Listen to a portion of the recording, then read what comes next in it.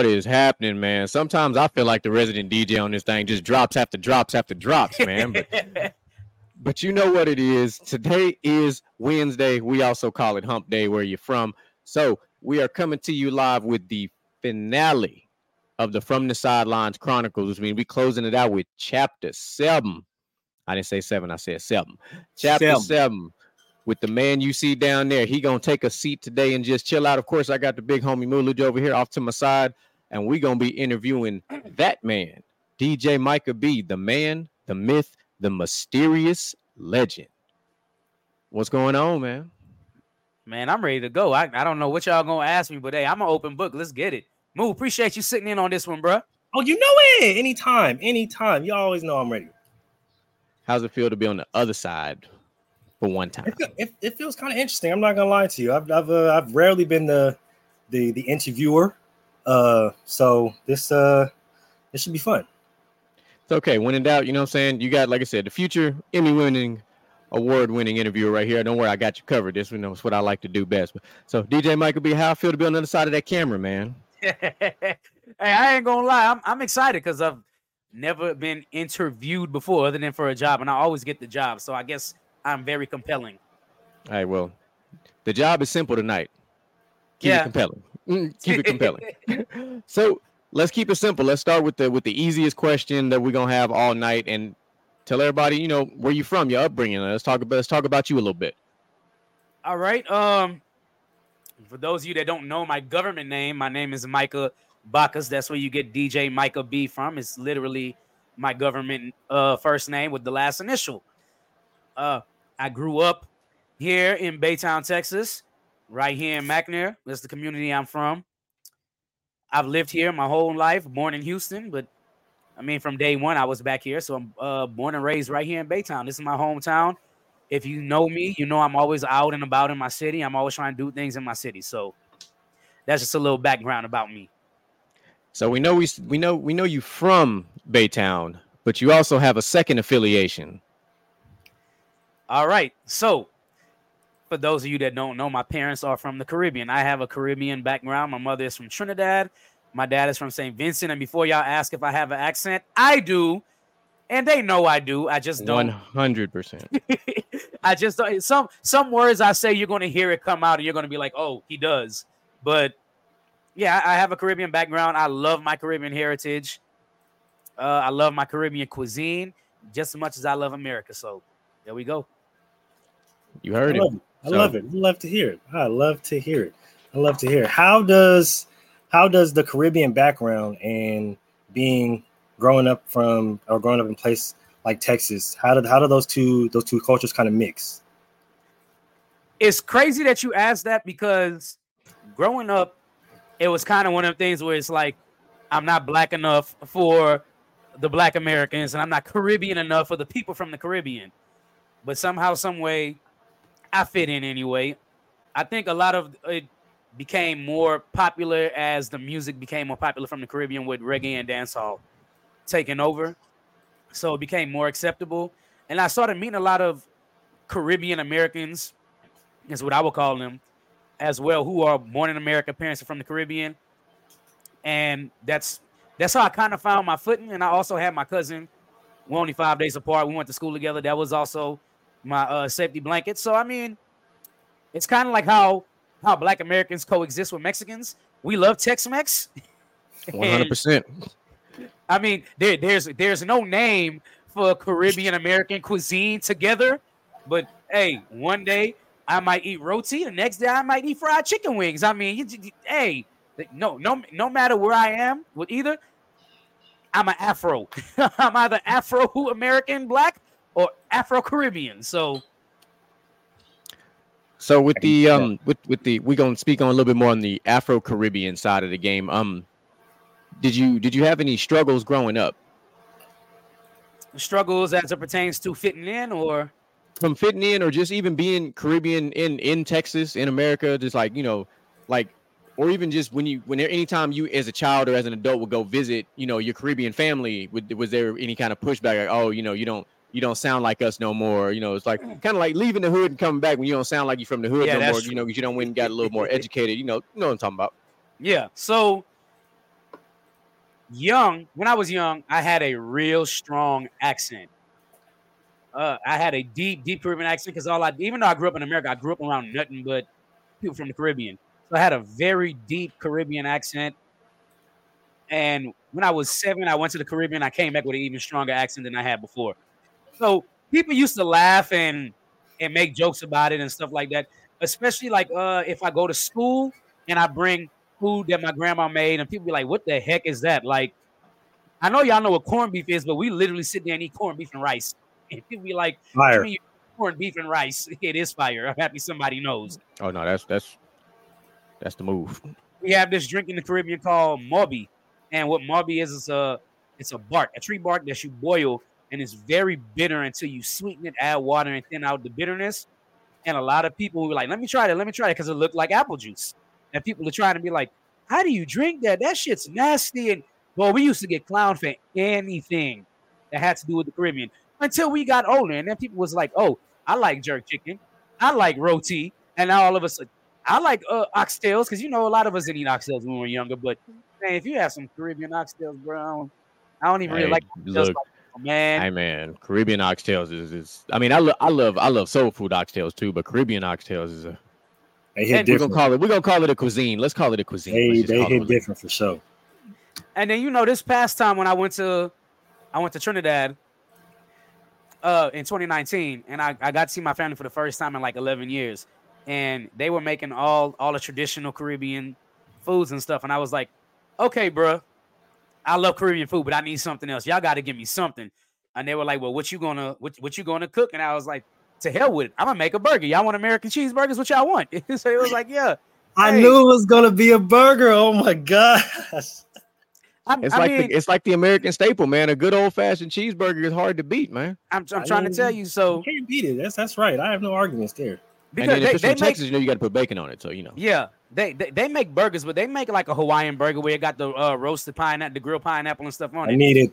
Oh, I need it. Oh, it's so good. We got it from the corner on a rolling cart. But yeah, see, so it was gas too. Yeah. Mm-hmm. But I made some American burgers for my family. They were like, not bad. And I was like, yeah, even though I'm American, I'm still I know how to use seasonings, bro. I'm still black. I'm still black. It is not salt and pepper over here. Well, shit, your Caribbean family ain't gonna know what to do. Let me cook for them one time. Boy, hey, let me drop some steaks in their life one time. I already told them. Look, I changed everybody. I changed every. So it's funny. Since we're talking about steak, this is a perfect time for this particular story. So, in our relationship, this man Micah would never touch any kind of meat if it wasn't well done. That was not happening. Like, he was one of the few people who was like, nah, that shit ain't it. Like, and then so I'm gonna let him tell the story of how he got broken from that. All right, so I think it was Ace. Was it Ace that had the party? Yeah. So we were by my homeboy Ace. Shout out LXG. Hold up, god damn it. Y'all know what time it is. So Ace had this party, and Jeremy was grilling fajitas. And Jeremy was like, man, I'm gonna make these things medium. And I was like, the hell you mean you're making them medium? There ain't no meat, nothing medium, bro. It's well done over here. And he was like, you can't knock it till you try. I said, bullshit, that cow's still moving, my dog. Anyway. Oh my God. So for those of you that don't know, he can cook, man. This dude can really he can really throw down. It don't matter what it is. He can really throw down, which makes him a perfect pair for his wife, because his wife can cook too. So he was like, man, just try it. And I was like, bro, I can still see the pink. And when you just don't know, you just don't know. I was like, bro, there's still blood there. Obviously, now being older and understanding how beef and stuff is, that doesn't necessarily mean it doesn't mean there's blood there. There's a chemical that anyway, I'm not gonna get into what's the word I'm looking for here? The science, the animal science. Right. I ain't getting into the science of it, but I was just like, all right, cool.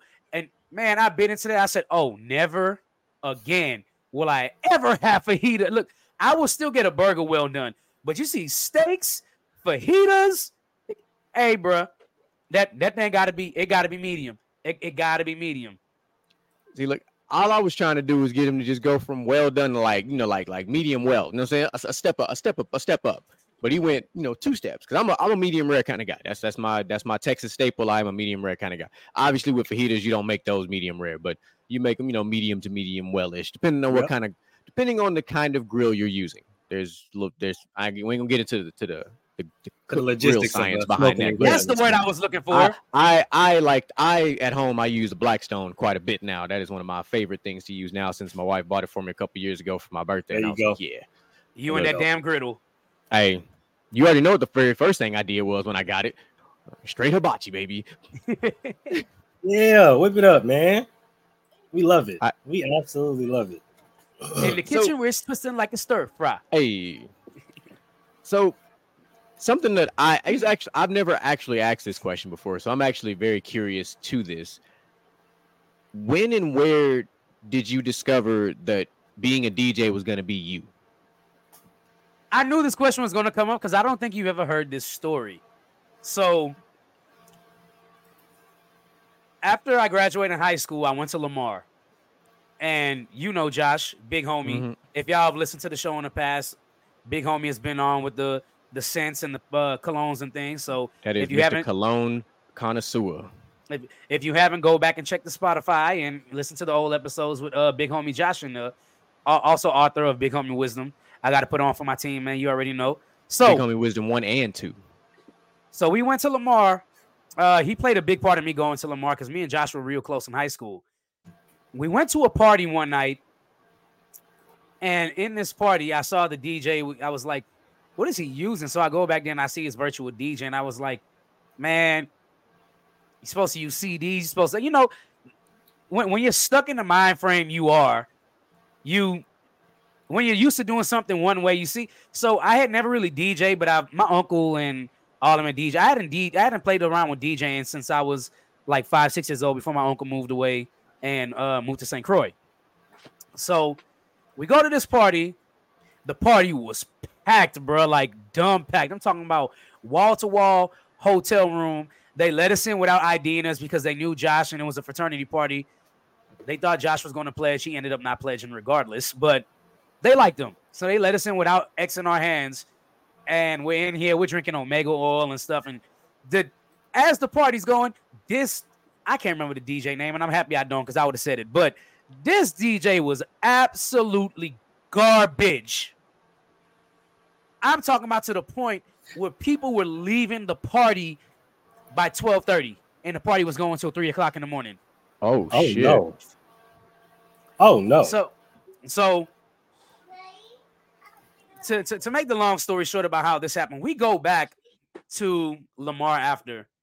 And me and Josh are sitting there, and we're just thinking. And Josh was like, man, I got to ask you a question, Mike. If you were the DJ, what you would have played?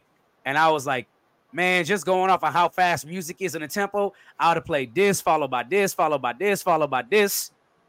And he was like, man, you ever thought about becoming a DJ? And I was like, no. Why the hell would I do that? I sing, I rap, I write poetry. I don't want to be no damn DJ. And he was like, I said, I want to produce music. So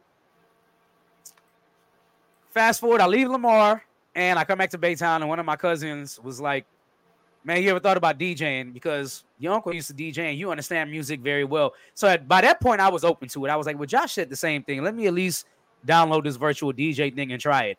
And I opened virtual DJ. I look around. I didn't even read instructions. I looked around. I was like, I know exactly what everything on here does. And it was in that I didn't even have to look at it. It was in that moment. I just knew. I was like, I'm meant to be a DJ. And I downloaded music, and right on the spot, I started mixing. No flaws, no headphones, mixing straight in without missing the beat. And then my cousin came over and was like, bro, you raw as hell. You should pick this up. And then I picked it up. Full time. So Josh played a big role in me becoming a DJ. And then when he came back from Lamar, he was like, oh, you DJ now. I'm like, yeah, man, appreciate you.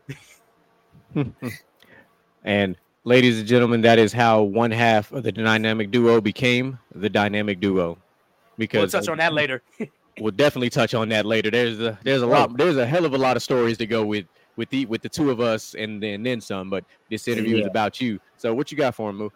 Well, we talk about music a lot, and I hear your love for DJing. I hear you got into it, and it always draws back to music. What brings you into music? Like what connects you to music? What connected me to music as far back as I'm a 90s baby. So I mean the first thing I remember hearing in hip hop was The Show, Dougie Fresh and Slick Rick. That was the first thing, and I remember hearing it just like, damn, all right. But that's legitimately like the first time I remember hearing in my memory. But as I got older, I became a singer. I was naturally talented at singing. So singing is what really brought me to music, and I dove deep into R&B because growing up, my mom did not listen to a lot of rap music. She listened to a lot of R&B and gospel. Hence why if you hear me sing, I have such a gospel voice. I don't have an R&B voice. And then what really drove me deeper into music is when I took choir in junior high and elementary. And speaking of that, what was our choir teacher name in summer camp at J.D. Walker? Oh, man. Why I can't remember it right now. Miss Napoleon. Miss Napoleon. Yeah. Miss Napoleon was my summer camp teacher. GQ knows this very well because we were in the choir together, and this is how we met each other as well at summer camp. He got the solo, I didn't. But that was not by design. First of all, it wasn't by design. It wasn't like a competition or anything. So what happened was, Mr. C, which was our elementary music teacher, he was like, I think you could be a good singer. Then Miss Napoleon, she brought me more into the R&B side. And when I got to junior high and I was in choir, that pushed it even more. Choir, like if I can sing R&B, I can sing gospel, but GQ will be the first one to tell you, in choir and choral music where I'm actually trained, oh man, I am a monster. That really opened my world to music because now I'm learning about choral music. I'm learning symphonies. I'm learning different songs that bands play because what they're playing in band, we're singing the actual music in choir. So That really opened my palette. So like that's what really wanted to make me produce at first because I was like, man, I know too much to not produce. But then I didn't have the patience to produce. But what really brings me into music was really being in the choir young, especially at church. So that's what connects me to music. I mean, I dance too. You know what I'm saying? So I like it because I'm a dancer too, and I love music. And just being from somebody who's also from a music background, it's dope to hear the stories, right? Like it's dope to hear how people were connected to music and why they love doing what they do. But I had another question, but I totally spaced on it because I love that story. So go ahead, GQ. Then I'm gonna think it's gonna come right back. What is the song that is nearest and dearest to your heart? Like no matter how old you get, you can always go back to this one song. Oh, I would say,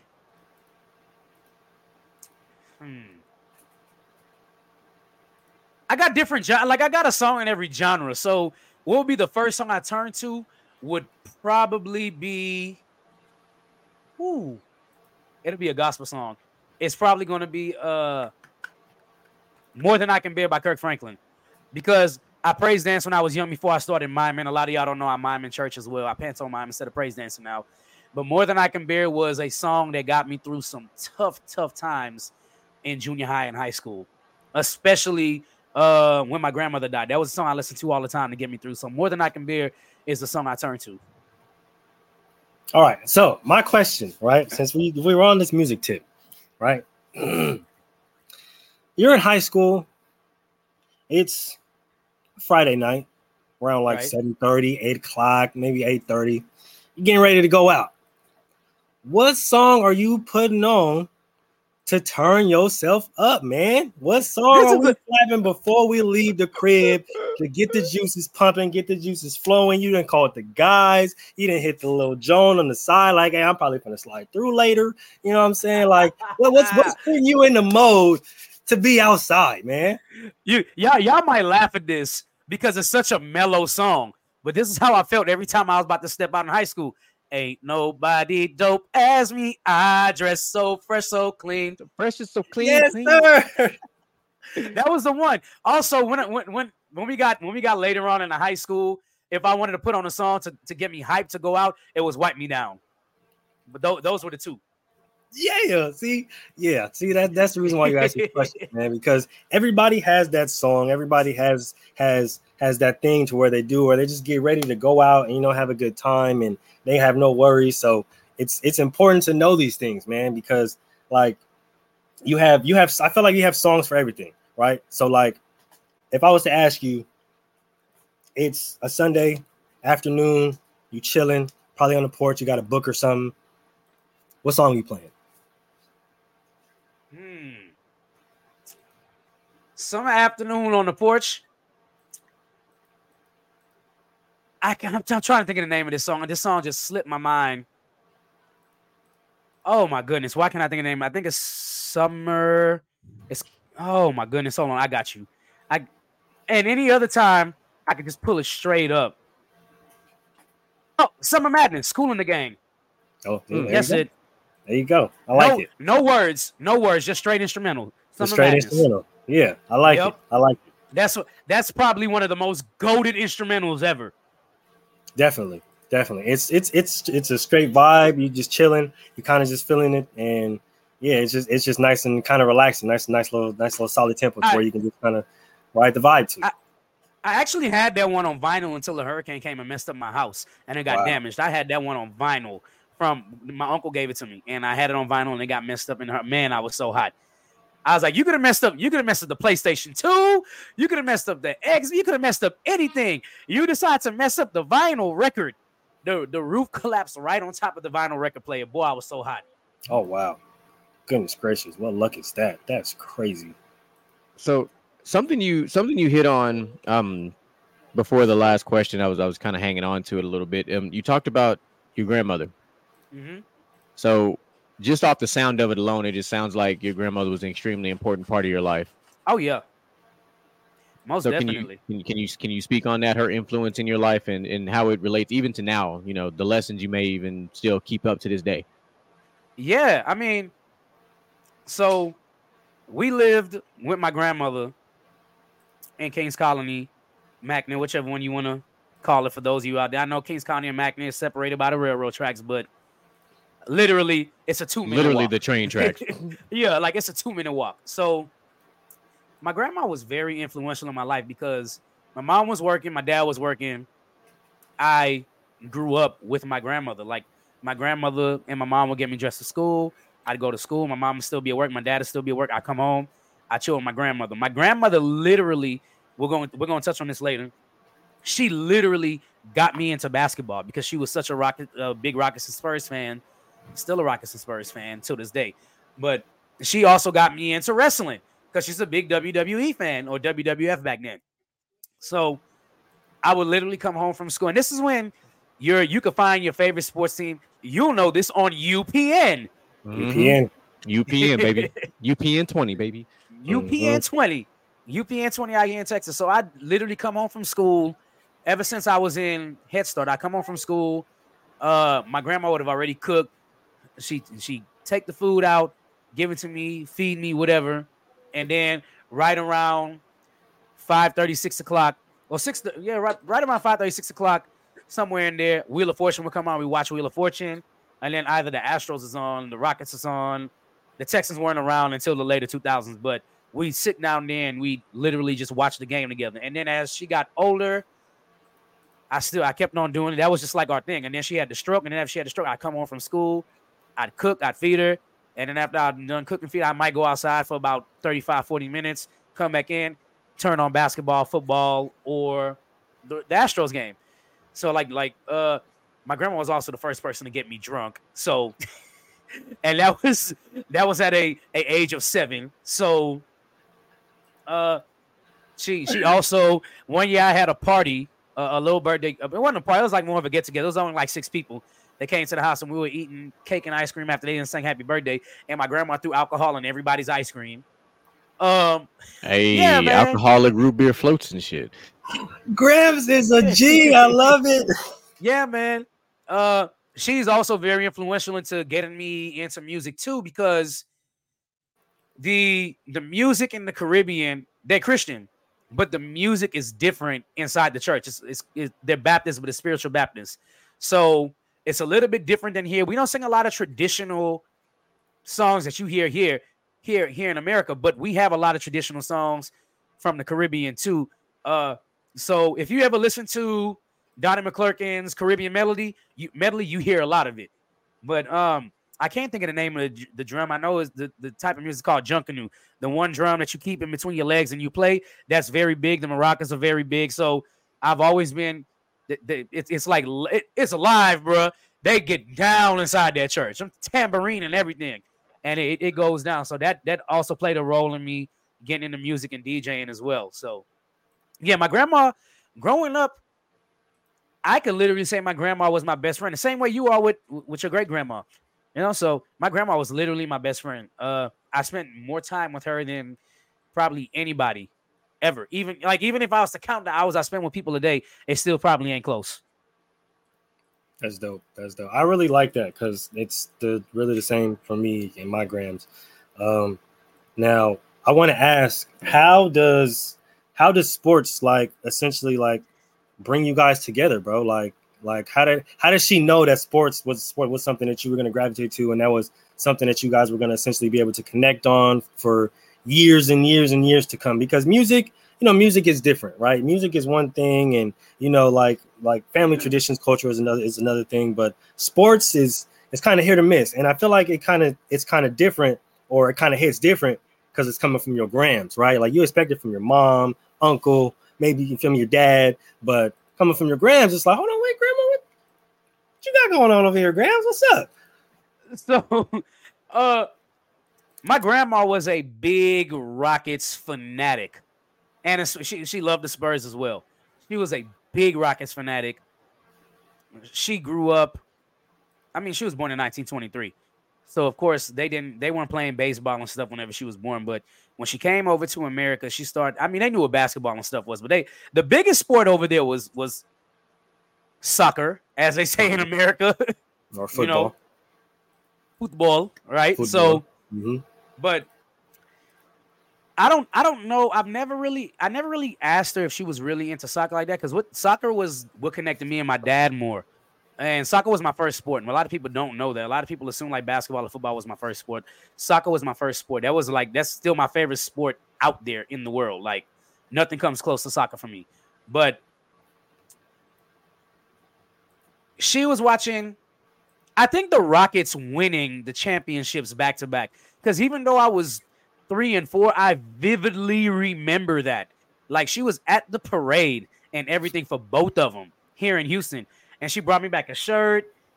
She came back with a hat. She came back with some kind of paraphernalia, like the little the pennant flag. She came back with one of those from the parade. Like, so her favorite player was Hakeem, and her favorite 2 players were Hakeem and Clyde. And she loved Mad Max, Vernon Maxwell. Vernon Maxwell, yes, sir. She loved him. So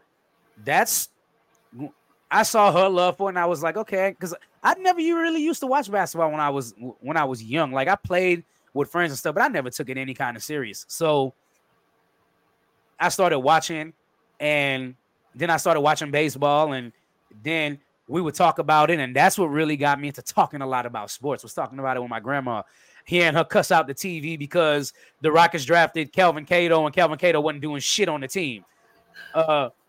Them drafting Steve Francis, and me and her was a big fan of Steve Francis, Stevie Franchise, Catino Mobley, Maurice Taylor, Kelvin Cato, Bob Sura, like that. That team, yeah, Matt Maloney. Like I know the generations of Rockets. So that talking to her about basketball is what really got me. And same thing with WWE. She was a big Hulk Hogan fan and Sergeant Slaughter fan. And, obviously, when we were young, Sergeant Slaughter was on his way out. Hulk Hogan was still kind of not even kind of. Hulk Hogan was in his prime wrestling-wise, not in the prime of his athletic ability. No, that man was down to 5 moves at that time. So we're watching. And we used to watch the Monday Night Wars together, and then there was this guy who was like the biggest movie star in the world now, and his name was Dwayne Johnson. And we really loved Dwayne Johnson, even when he was heel. And man, the attitude era is yeah. Yeah, it's like that. So that's how me and my grandma we really connected over that, like big time. Like we really connected in WWE and sports.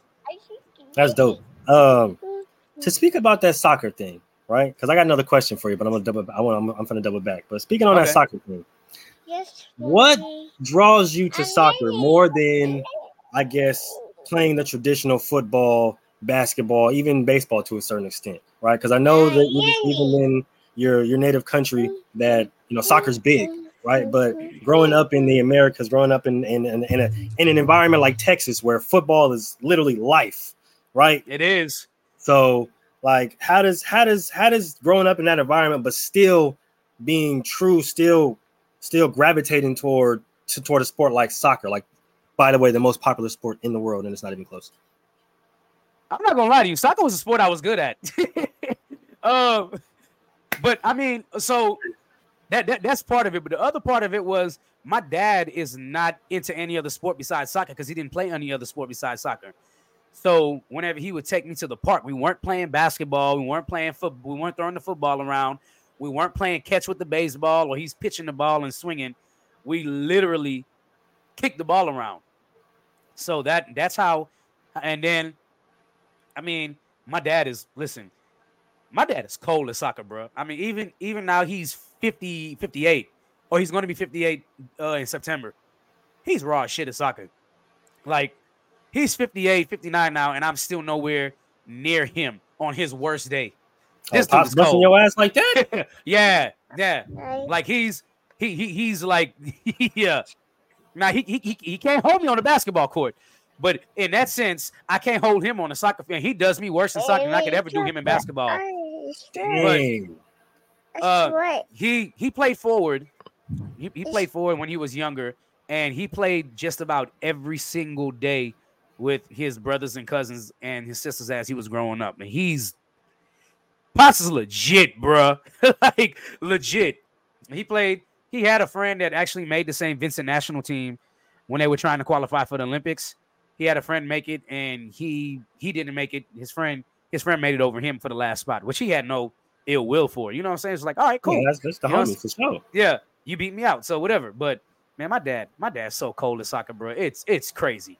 I watch him juggle the ball, and I'm just like, yo, this is insane. Like, you shouldn't be able to do that kind of stuff with your feet with a ball, bro. It makes no.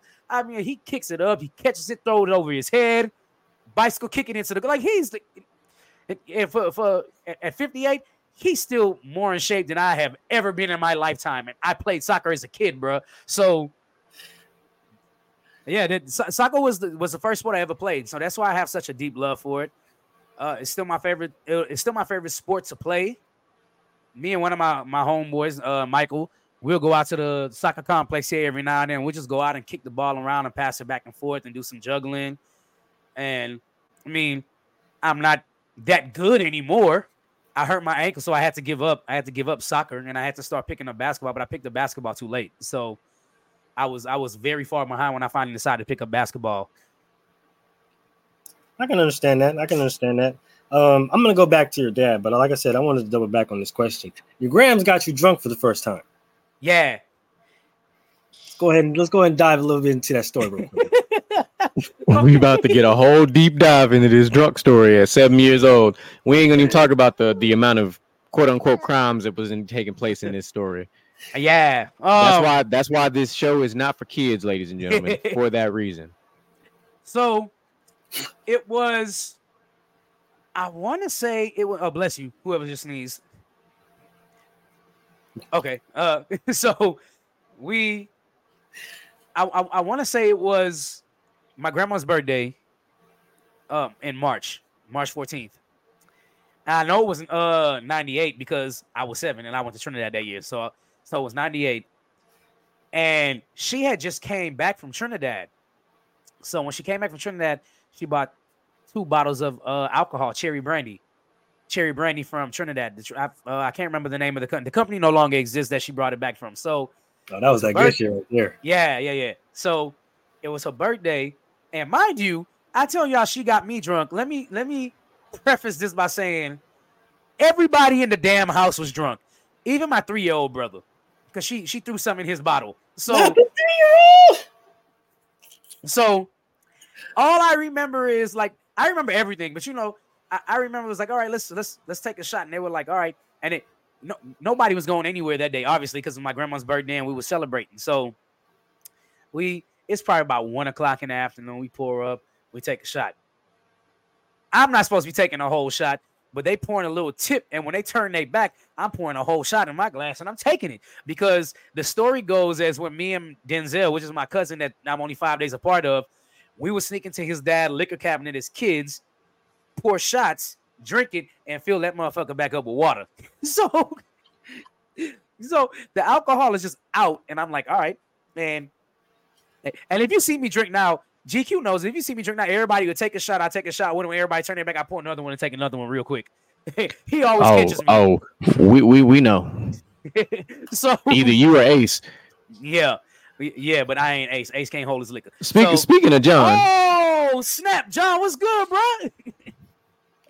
That's my cousin right there, y'all. No, perfect, John. We got cousin in the building. How we doing, man?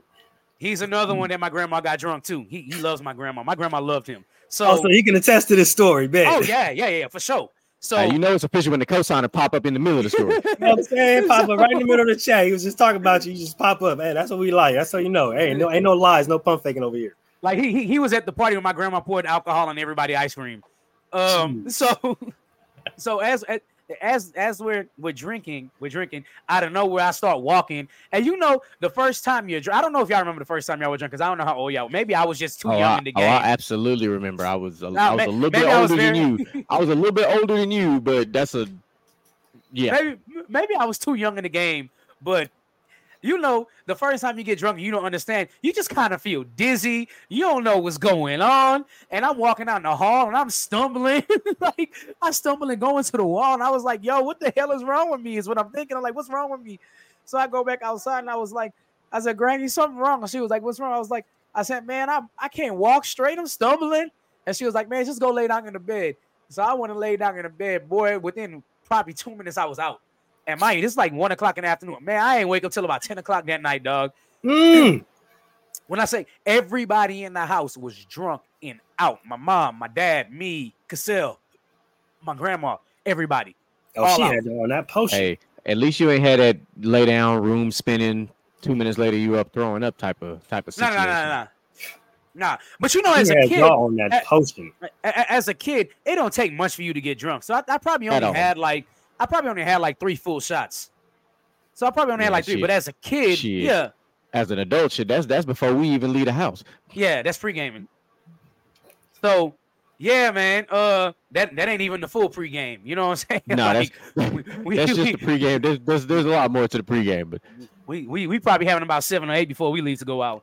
Yeah. Woo, y'all smell like my wife. I ain't gonna lie to you. Man, I'm a lightweight. I can't drink for nothing. Okay, I'm 2-3 shots in. I'm donezo. So give me a blanket. Wrap me up. It's over. Okay. I'm sure there will more than likely be some. There may be, depends on how this discussion goes. There may be some. Here's what happened type of situations. Yeah. So we got a couple of epic nights.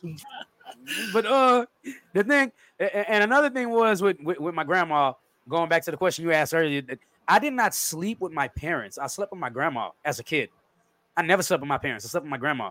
So me and my grandma just had that bond, bro. That was. I mean, if she can go back to, she'd probably give birth to me herself because she was like, "That's my child." We love to hear that, man. I love to hear stories like that because grandma sounded dope. Okay. Oh yeah, grandma was dope. Okay, and I love to hear it, man. We love to hear stories like that. Yeah, so that was what we needed. That was what we needed. So we've talked about pretty much. We've covered what we call the good stuff. We covered, you got into soccer being we'll call it your first love, music being not too far from that, and then obviously it all being tied together with grandma, and then with soccer it was your dad smoking you on the soccer field, but smoking. So let's dive into this a different layer of the music game. Where did you draw your inspiration to start writing music? Man, I drew my inspiration during high school. Like I started learning to play the piano a little bit. I can still play the piano now. I didn't get through the basics. I can't read music, but if you show me a video and I can practice, I can play. Like I know how to play So Sick, Till the End of the Road, With You, for the gospel people out there, Cooling Water, Hold On, Change Is Coming. What's the Donnie McClurkin song? We Fall Down. Like I know how to play a good bit of songs. Then I started getting to the point where I was making up my own stuff on piano. And then in high school, now before I say this, the name of this song was before Side Piece was very popular in urban culture now. So me, Rashard, this is when I got to high school, me, Rashard, Greg, Brandon Cooper, and Kiki, we all wrote a song called Shorty on the Side. And literally it was not like Side Piece. It was like I have a shorty on my side. You know what I'm saying? So it's like I got a shorty on the side. Does she want to ride? I got a shorty on the side. And I'm playing the piano and they start rapping. I was like, man, I think I could rap. And Greg was like, man, I'm going to try and get you on a song to rap. You ever rap? Before I said, man, I used to play around with it. I freestyle every now and then. But that's a Texas thing. Everybody in Texas freestyle, bro. We all just play around. Even if you can't rap, you going to get in this damn rap and be like, I done came down. Man, hold up. Got to be in the cipher. Man, I'm from Texas, so I got that drink up in my cup. And that's all you going to say. Oh, you might come Drink back and up go, in my cup man, what it do? Man, what it is. You know what I'm saying? Like, so Greg put me on the song. It was, what was the name of the song? My Ideal Girl. That was the name of the song. And it was literally like, I've been looking for a long time. Your eyes are like a phoenix burning my mind. Is it a crime for you to be mine? Every time I see you, chills down my spine. 5'6", goddess in my eyes. Cocoa butter skin, you know she always down to ride. Hold a man down till the day that she die. My ideal girl, won't you let me be your guy? And this we were writing this in high school. So that's a fire track. I ain't gonna lie to you. So we wrote this in high school. We wrote Shorty on the Side in high school, and I was not a rapper, but I was very good at writing poetry. And that came from junior high. So I was very good at writing poetry. And eventually, Greg was just like, man, I want you to sing, but I want you to have your own verse too. So write a verse. So I wrote a verse. I don't remember the verse, obviously, but I wrote the verse. It probably wasn't that good, but we recorded it. We put it out on MySpace. Yes, I said MySpace. I'm that old. Probably dating myself. Hey, shout out to MySpace. Hey, man, we all had it. I put it out on MySpace, and people were like, oh, man, I like the vibe of this song. So I was just like, well, I'm going to keep trying to write music. So I kept on trying to write music. And I know y'all seen the 5 Heartbeats. Yep. So, you know, Big Red Hours is from what time to what time? 9 to 5. 9 to 5. Monday through Friday. So Greg told me one day, Greg was like, he said, man, you know what's making it so hard for you to write is that you're making up things. You're not writing about yourself. And he was like, just like how he told how Duck said at the end of the 5 Heartbeats in the award show, he was like, this guy told him that you will be a better writer when you finally go through something. So when I finally went through something and I wrote my first song, is when I knew I could actually write music, because I finally went through something. I wrote a song and I was like, oh my God, I really can do this. But it was R&B at first. And I'm still a big R&B. Like I still write R&B ballads till this day. Like that's just my thing. I don't even have to go through nothing anymore to write an R&B ballad. You know what I'm saying? I wrote a whole bunch of different songs now, but I started channeling my emotions, and writing music was therapy for me. So I started writing R&B songs. I wrote a breakup song. The breakup song is fire, by the way. It really is. I wrote a breakup song. I wrote a song about meeting a girl. I even made a song about meeting a girl out somewhere, and I just walk up to her, and I wrote a whole song about the conversation that we're having. Like, it's like people hear that song. I put it out on Facebook, and people are like, yo, this song is freaking crazy. And then, of course, the guy up top here, we wrote music together. We have a fire ass track together that we never recorded, but This is true. yeah. And then now I've crossed over into the world of doing a lot more rap. I could always rap, but I've crossed over into the world of finally making a twerking song, and I've made one. I've written it. I just haven't recorded it yet. Huh? Yeah. Whoa. Hello. So that was way out of the realm for me. And then probably the best verse I ever wrote was to Weekend by SZA, because they were doing the whole, you know how they were doing the challenge of remixing her song and stuff.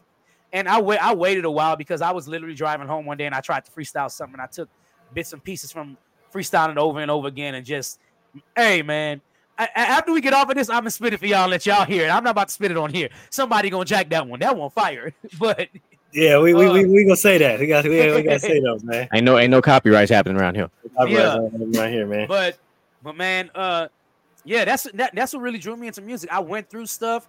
I wrote about it. It was therapy. I found out I kind of had the gift for writing. The only thing I hate doing is really recording. I hate recording. Unless I'm rapping. If I'm rapping, I'm fine with it. But if I gotta sing it, I hate it. I can understand that point. I'm not even gonna lie to you. That definitely is kind of hectic. How do your parents, like your mom and your dad, inspire you as far as music wise and writing music and staying inspired to write music and keep going as far as this music tip, right? So my uncle and my older cousin, who I also refer to as my uncle because he's older than my mom, they were both DJs in the 80s and 90s, and my mom used to go out with them, and my mom is also a singer. Oh, so wow, she was also in choir. So my mom is really big on music. She loves music. I love music. We sing in the church choir together all the time and things like that. My dad, the funny part about music with my dad is me and my dad didn't have the best relationship growing up. But what brought us closer as I grew up was when I started diving in a lot more into reggae and the Caribbean music, more than I had ever done before. But when I really started diving into reggae is how me and my dad connected and have a better relationship now, because music was what really like pretty much brought us together. Because we're listening. He's like, hey, do you like this song? Yeah, I like this song. I know this song. Do you know this song? Yeah, I know this song. Hey, I heard this song. You know this song? Yeah, I know this song. And it's like, it really brought us together. And as far as DJing goes, my dad was not a supporter of me becoming a DJ, bro. That was going to be my next question. Was Pops rocking with the DJ? Hell no. My dad was not a supporter of me DJing. My mom was, because obviously she grew up with her brother and her nephew, and they were DJs. My dad was not. And the reason why my dad wasn't, because my dad used to go out with them and act a damn fool and drink and get drunk and all kind of stuff, shit like that. So, but he had a birthday party back in 2017, and he had never heard me DJ before. And he called me and was like, he said, look, I know I've never been the biggest supporter of you DJing, but they want to throw his girlfriend at the time. Is like, his girlfriend's family wants to throw a birthday party for him. And they want to know if I could DJ. So I say, yeah, that's no problem. I'll come through and DJ. After that night, this man was all in. He was like, he said, man, I thought DJing was just something you was going to do to pick up just to be inside the clubs, this and that, blah, blah. I was like, I said, if that's what you thought about me, you definitely did not know your son, because I've never been a club kind of person. I've been a party person, but I've been more of a house party and event kind of person. GQ will tell you, me and GQ ain't never really been like a club people. Like, yeah, we'll go out to the country club because they line dance. We go out and have fun at the country club, but I've never been a club. Like, I could probably count on my hand how many clubs I've been to in my lifetime. Like, literally. I think we grew out of the club scene so fast it wasn't even funny. Yeah. Well, when you're young and you experience that club scene at a young age, and you've already been there. When you get older, it's old. It's like, well, what's here? There's nothing here. For us, the club wasn't where the fun was at. Exactly. Like what's here? There's nothing here. The club became a waste of money because the events that we would go to. Like we started traveling, we started exploring certain things. Like when we discovered, this is a story we'll probably get to later. We discovered the world of party boats. There you go. and a couple other type of fun, brunch. We started figuring out some other things, and it was like, all right, the club ain't really, nah. Now It's brunches, just not. It ain't the same move. if you ain't never been to a brunch, okay, Bruh, with in the Houston. mimosas. Hey, listen, I can't. Houston's brunch If is you ridiculous. don't brunch, I can't really fuck with you if you don't brunch. Here, I'm trying to tell you, Because brunches go ain't crazy. nothing like day drinking. Facts. Get home at 8:30, 9 o'clock. Lay trying down, to go to tell sleep, you. and get up for work the next day. Come on now, Plenty There of it time to recover. there it is. Yeah. There Yeah. it is. I like it though. I like it. Now, kind of explain how that kind of changed you and your pop's relationship, right? Like you guys kind of getting like not necessarily having the best relationship when you guys growing up, but understanding as you got older, like dang, we could have connected on a common ground years ago, and just if he or if we were both more open-minded to wanting to know each other instead of being, because you know how men can be, right? They get that kind of mode, that kind of thing, and they get that back and forth kind of thing, and that territorial thing, and it's like if we could have avoided that and just used that time to gain closer, do you think like your relationship will be different? Do you think it'd be like better, worse? Like how do you think if you guys would have started sooner? Do you think you started at the right time? Like, how do you think you and your dad's relationship ultimately played out, just throughout the years and looking back at it to now? I've never really thought of it before, but looking back on it now, there were times where I would go to work because my dad does his own. He has his own construction company, so he does remodeling, but the reason why we never really connected when I was younger was because the only time I'd ever get to go around him is whenever he was out working. Like we wouldn't really do too much. Once I got past like 10 years old, we really didn't do a lot. I didn't do a lot with my dad. I mean, like, except when we went to San Antonio for a family vacation. I mean, when I was younger, we did a lot more together. But as I got older, we didn't do too much. Him and my mom split up. He moved out, and I mean, it was just more like I think once I got older and I could just start being around him more is when our relationship got better. I mean, it's not saying he was always there, so like he was most always definitely there. But our relationship was, I felt like as a kid, I felt like he was more with my the second child, which is my younger brother, because I have the youngest, which is Ivan. My brother Cassell, him and Cassell connected a lot more because Cassell was like a purebred athlete. Like he played soccer too when he was younger, but then he started playing football, and eventually he's better than me. He ain't better than me in soccer, but he was better than me in basketball. He was better than me in football. But my dad really he likes sports, so he was more willing to go to a sporting event than he was to come see me sing in the choir or come see me sing when I made all region as the number one chair in high school, or when I made show choir in high school. So he was more willing to do that, the sports stuff, than the music stuff. And my mom did most of the music stuff, so I was just like, well, he don't come to none of the music stuff. Can't connect with him. What the hell? But I mean, I get it. You know what I'm saying? If it's not your lane, it's not your lane. When you get older, you understand, like, well, he's just not into that kind of stuff. But as a kid, you feel like it shouldn't matter if he's into it or not. He should be into his child, whatever his child is doing. So that was like the real disconnect. And then when I went to, he made an effort when I went to college now, and I had this big concert at Lamar coming up, and he came. So that started the road to where the relationship started getting a little bit better. But I mean, it really didn't click probably until I turned like 24, 25. And that's pretty much because, I mean, even after 18, you're still a kid. I don't care when, I mean, you're pretty much a kid till you turn 21 and you're allowed to drink alcohol, like legally. You're pretty much still a kid, unless you do something like you go into the military and they mold you into a man in 3 months. You know what I'm saying? Like, but for the most part, you'll still be looked upon as any adult that helped raise you as a kid. I mean, hell, I still go to the same church I got baptized in and I went to as a baby. I'll be 33 next month. These niggas still look at me as a kid. They don't want to hear nothing I gotta say most of the time.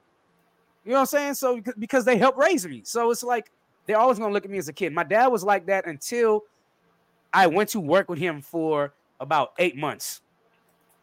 And in that time frame, he had nothing to do but respect me as another man. And that's what really sparked everything. He was like, okay, yeah, he's grown up. So I don't like remodeling, but it was a blessing in disguise because after I stopped working with him, our relationship got hella better because we had spent so much time together during that time. You guys actually knew each other. That's dope. Yeah. That's dope. I like that. I like that a lot.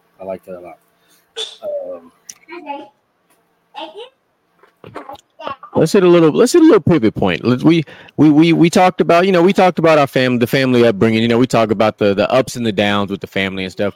But when did you have your first major breakthrough as a DJ? Like what event was it that just everybody knew that DJ Micah B was here? Let me see. So first, me and Denzel's 22nd birthday party, which Denzel's my cousin. I told you I was 5 days apart from.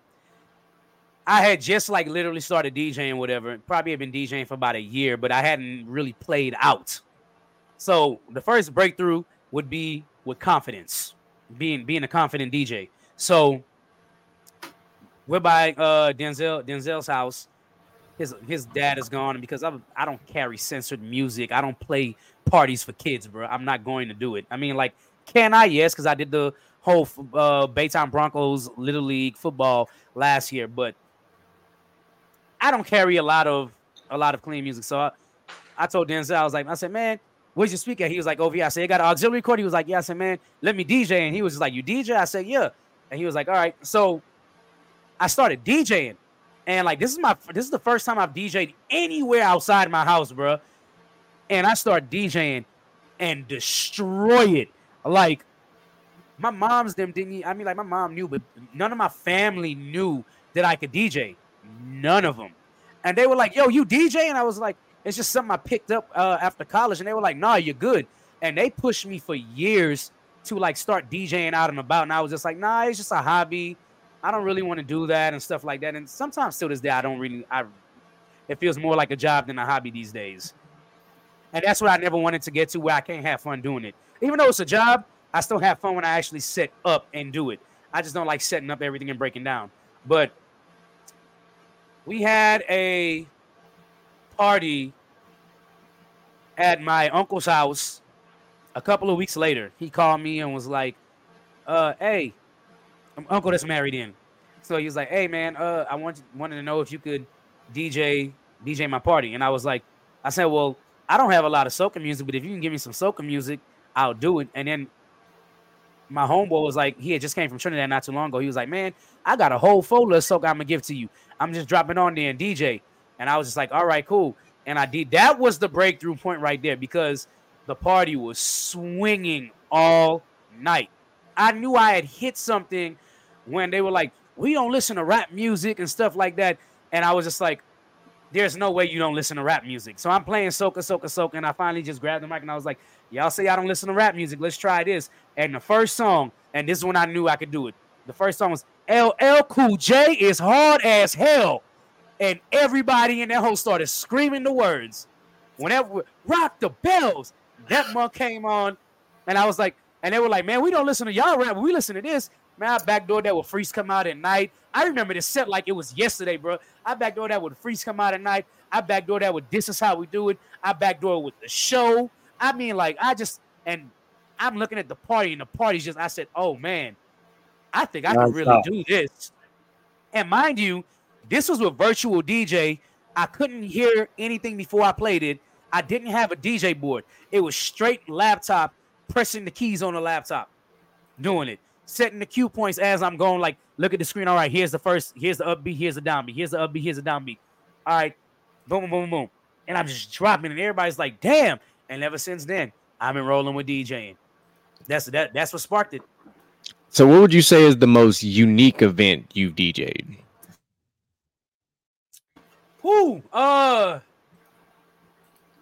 maybe now ain't the time for people to get sensitive on me because they're gonna be like, that's racist. But maybe the most unique event I did was, Fong. Yeah.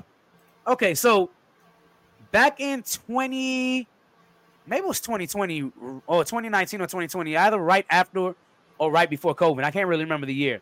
But he got married. Mind you, Fong is Vietnamese. Mm-hmm. His wife is white. Look, let me give y'all some context real quick. So Fong and his wife is like the equivalent, literally, of like Krillin and Android 17. Like it's like dead ass, bald head, short, and she taller than him. Like, oh my gosh! I wish we were making this up, but we literally We're call that man Krillin. We call him Krillin. But in his defense, though, that man can hoop a little bit, though. Oh yeah, he got some game. I give Fong his props. He can hoop a little bit. Like he will catch your ass smooth off guard if you think you finna just stop him on the court. Like yeah. Oh, especially taller players. Drop to the rack, that ball is gone. He will snatch that bitch out your hands when you do your gather step. Yep. Oh my god. I mean, when you're short, you really don't have no choice but to exactly. The ball is right in front of your face anyway. I mean, this wedding had a little bit of everything. I had to play some K-pop. I had to play some rap music. I had to play American pop. I had to play R&B. I had to play rock and roll. I had to play some heavy metal. Like the daddy-daughter dance was I Loved You First, and then you go into Guns N' Roses, Oh Sweet Child of Mine. Oh, wow. What a mashup. That's crazy. Yeah. So that's probably the most unique thing I have ever done. Now, if it's an event, the most unique event is probably when I DJ'd in Vegas. Yes, I DJ'd in Vegas. We had the Caribbean Festival in Vegas, and they were like, we heard you can play rap music, soca, dancehall. He was like, okay, so you're going to play an hour now, and then you're going to come back on at the end of the party, like next to last, and we're going to play 30 minutes of dancehall or soca. So I said, okay, cool. So in this hour, I proceeded to go from Michael Jackson to LMFAO to Macho Montano. Like, bro, if you don't know what soca is, soca and pop pretty much mirror each other at this point a lot. Because the 130s, a lot of pop music is in the 130s. So, like, I played some Katy Perry. I played Michael Jackson. I played LMFAO. I mean, I played Taylor Swift. Then I crossed over into the soca, and I played Macho. I mean, just I was literally ripping between soca pop. And if you didn't know the difference between the two genres, you would have never known. Then when I got back on at the end, I did dancehall into rap, into some R&B, back in the dancehall, like just, oh, this song samples this dancehall song, boom, go into the R&B. This dancehall samples this R&B song, scratch it in, boom. And people just like, damn. And I'm going crazy. I had never been, all the DJs that were there had never heard of me, and they all knew each other. And they were just like, yo, who the hell are you? And they were just like, damn. Yeah. So, I mean, I still talk to at least 4 of those guys I DJ with that night. That's lit. That's lit. Would you consider that, or what would you consider your biggest challenge? My big what? What would you consider your biggest challenge DJ, or would you consider that one of your biggest challenges? I'm not gonna lie, even though I'm American, my biggest that's actually pretty easy.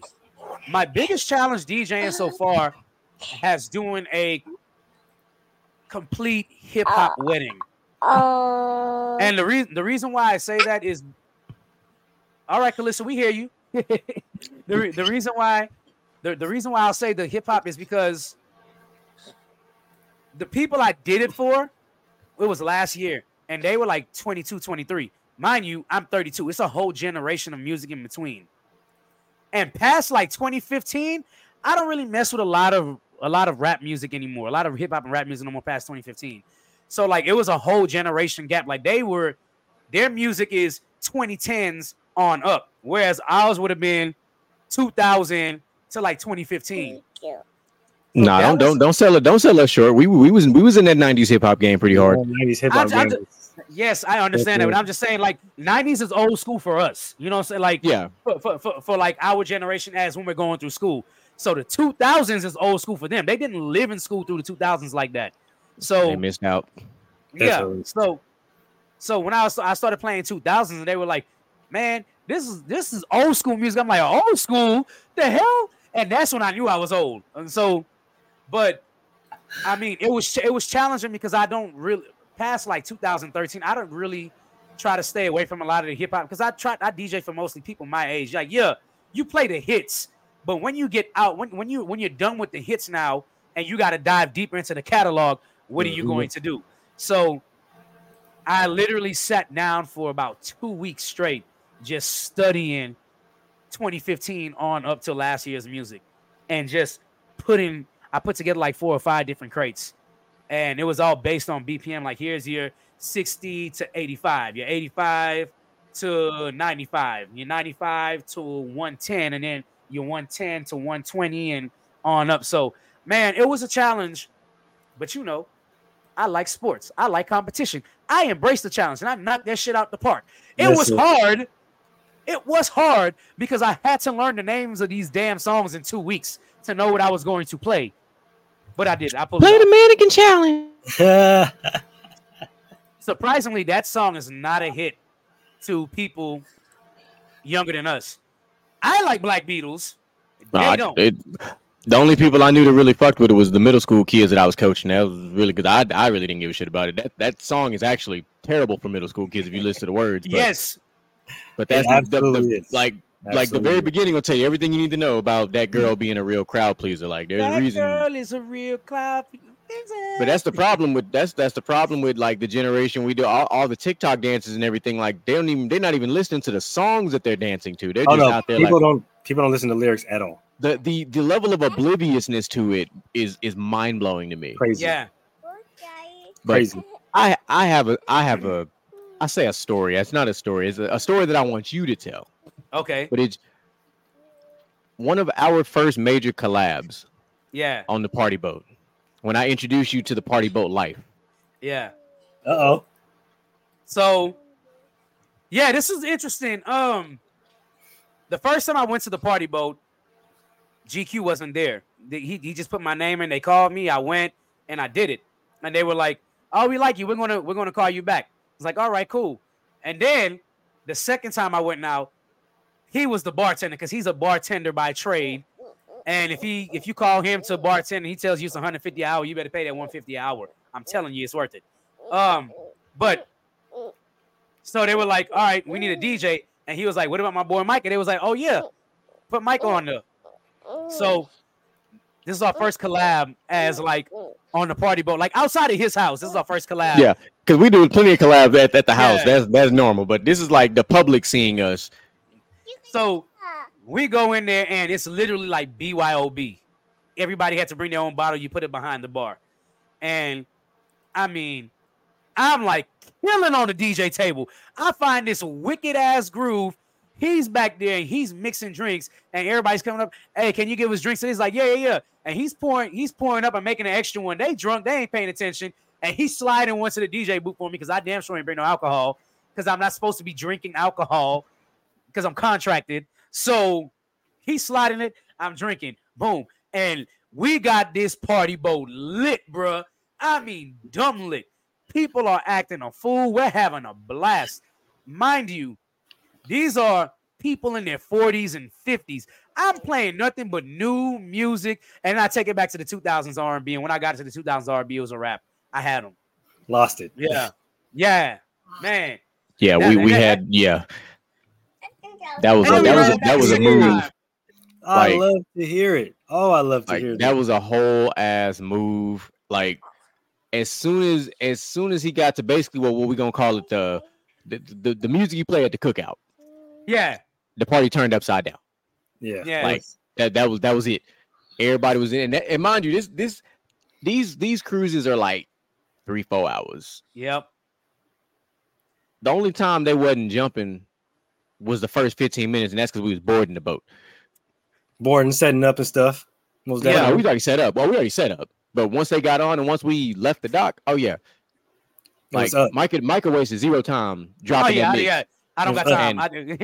And you know, time, not a long time. And we found what we call a party starter group. You know, you play that one song and that one loud was like, oh, that's fun. You know, yeah. So when she got up, everybody else got up, and like. By the way, the folder of music you gave me that same day, I still have that folder on my hard drive till this day. Hey, that folder is legendary. I was gonna say that sounds like a legendary folder. It is. Yeah. Like I'm not a DJ. I just know music. I'm not a DJ at all. Like I have no skills of a DJ, but I can put playlists together. I can do that. I feel you. I definitely feel you. So that brings me into my next line of questioning. You guys' very special relationship. Yeah. Talk to us a little bit about how it all started, where it all began. Take us back a little bit. I could do that. This is the summer after second grade, and we're literally in summer camp. And I don't necessarily know how I met GQ in summer camp. I don't know if we were playing basketball. We got put in the same class. Okay, that's what it is. Me, you, Ralston, we all got put in the same class. Okay, so that's what it was. I couldn't remember. But this is when we're like 8 years old. And we had a blast in the summer. Me, him, Ralston. And we're talking about WWE. We're talking about basketball. I wasn't really big into football yet, but we're talking about basketball. And the finals obviously was at the beginning of the summer, so we obviously talked about that. But WWE was where it is because WWE is year round. So every day I couldn't wait to get to summer camp after Monday Night Raw on Tuesday. I couldn't wait to get to summer camp. We in there, man, you see what The Rock did? You see Stone Cold, Kane, Undertaker. I mean, like Big Show. Then we talking about Nitro because it was Monday Night Wars during that time. Bam Bam Bigelow, Goldberg, Harlem Heat. Like, man, we're in it, bro. We're like in it. And hell, we go away, go to school. We come back next year. He's back in summer camp. I'm back in summer, like, oh man, I ain't seen this dude in a year. And it picks right back up. Again, go away, come back, and it picks right back up. I would see his sisters more than him because the sisters were praise dancers. They come and praise dance at my church. So I would always see his sisters, and every time I see his sister was because me and his sisters got a relationship too. Those are my dogs. They'll see me anywhere, coming to me and talk to me. So I would see them all the time. Like, man, tell Jeremy I said what's up and this and that. And man, we get to junior high, 6th grade. I ain't seen him in a while. I didn't play football. Obviously, I played soccer. So they played Optimus. I think you played Optimus, right? Yeah, that was my first introduction into football. Was playing Optimus. So he played Optimus. My cousin played Optimus. So I seen him when they went against them at the game, and I was like, oh shit, there's Jeremy. So I ran down there and I was talking to Jeremy, this and that. We left. I didn't see him for a while. Then we get to 7th grade and we're in choir. Both of us. We are in choir. Here comes the music again. We go to all city tryouts. He's there. We go to all region tryouts. He's there. And we're just like, because we're by each other the whole time. Talking. We're catching up because it's like, man, I only see this dude like twice a year. So that pretty much went on until we got to high school with all region, and then we go all region and stuff. And we went to rival high school. Yeah. And notice we're rivals in just about every damn sport you could think of professionally too. But yeah, there's a lot. Yeah. Yeah. So we'll definitely get into that. So really, we get to Lee College. I went to Lamar, came back. He went to the National Guard. He finished basic and he came back. And then this was like the first time I seen this dude consistently every single day. It was the first time in my life I got to hang out with this guy every single day, all the time. We went out to a couple of parties together. LXG was born. The Brotherhood is here. Bro, I've known this man 25 years now. 25 years. And this is my brother. Like I call his dad on Father's Day. You know what I'm saying? Me and his dad have a relationship. His dad is also a DJ. So, I mean, just his sisters, I can call either one of them on the phone right now. They're gonna pick up the phone like, "What's up, Micah?" So, yeah, like then obviously the podcast. He went on tour for a whole pregnancy. At one point, we call it a pregnancy because he went away for 9 months. But while he was on his 9 months, we kept in contact through email. We're messaging back and forth and things. So, man, yeah, that's my brother, man. Like, y'all know you just meet certain people and you just stick with them. You know what I'm saying? That's my boy. Definitely. I like to hear it. I love to hear it. Now, let's dive into a little bit of these crazy stories that we be talking about. All right, let's dive a little into it. So, we're gonna go ahead and bust down a little list. Okay, that's gonna go top 3 wildest moments with each other. And then we're gonna get and then we're not gonna deep dive into the stories, but we're gonna get a little shallow dip into the pool. It don't matter to me about deep diving. I don't give a fuck. I don't care. This show ain't made for kids. So I think I'll start this one off. I'll let him take the second one. I think our first like very, very wild moment was Ace had a party at his house and I was DJing. This is the first time I DJed and he was mixing drinks. So he was making shots. I probably had about 25 mixed shots. Yeah, about right. And he didn't realize how much he had given me. I didn't realize how much I had drank. The party was over. We were all sitting around. And when I sat down, it just hit me. Bruh, it was so bad. They had to put me in the car, drive my car home. My drunk friend had to drive me home on the other side of Baytown with this man following just to make sure I got home. I don't know how they got me in the house. The next day I woke up in my bed. I don't know if they put me in my bed or they put me on the couch. I have no idea. But somehow, some way. Yep. To fill the gap is very simple. We knew where the house key was at. That's how we got him in the house. We put the house key back where it was supposed to be at, and we put that man in his bed and said, "Mama, we got him home." Yeah, that's man. how friends supposed to be too. That's how your brothers are supposed to be, man. That is how your brothers are supposed to be. All right, GQ, take us away with number 2. So the second one, this for me is one of my all-time favorites because we talk about like how many collabs we've done just at a party, at a party that's not like a public party. So we talk about this whole thing about me being away for a pregnancy. So I came back and we had this adult pajama party.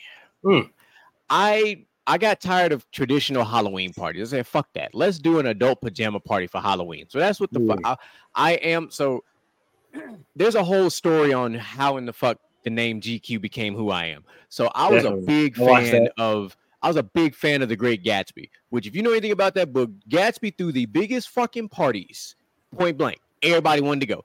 And this is before all y'all seen the Leonardo DiCaprio movie. I'm talking about the actual book. Read the book. You can still understand the lavishness of the Roaring 20s, which is my favorite time period in history. So I said, fuck it, we're going to throw this adult pajama party. I said, you can't come into this house if you ain't rocking some kind of adult pajamas. So that's what we did.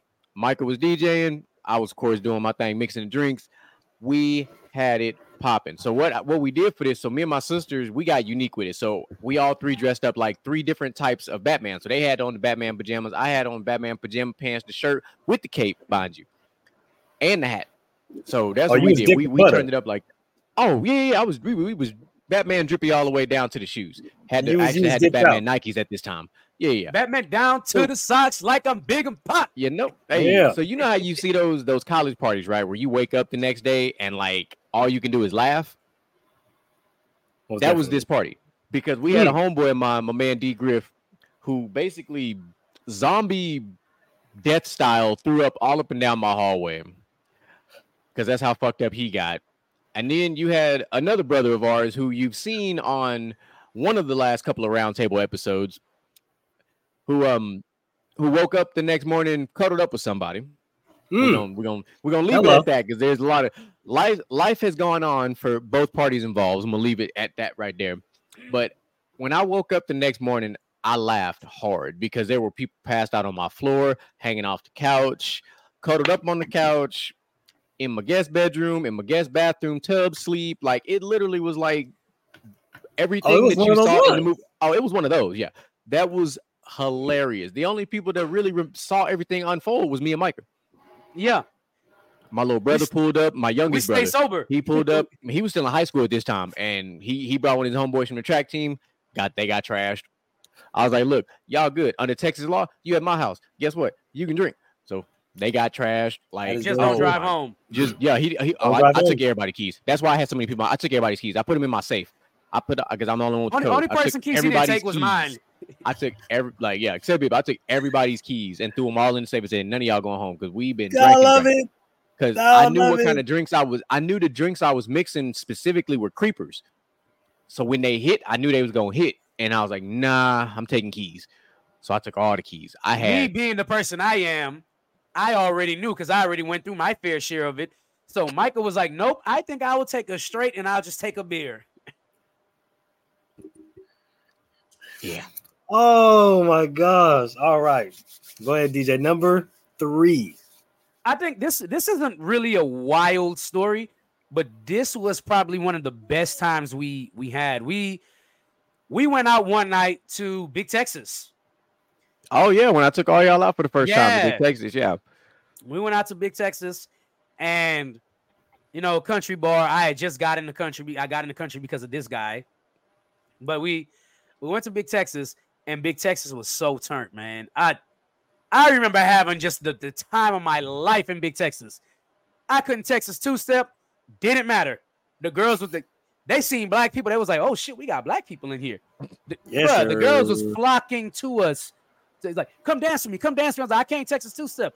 Well, you dance how you dance, and I'll follow you. So I'm like, oh, I'm an R&B guy. I step on beat, my nigga. I don't do that pattern. Yeah. Man. Yes, sir. I love it. Man. I love where this is going already.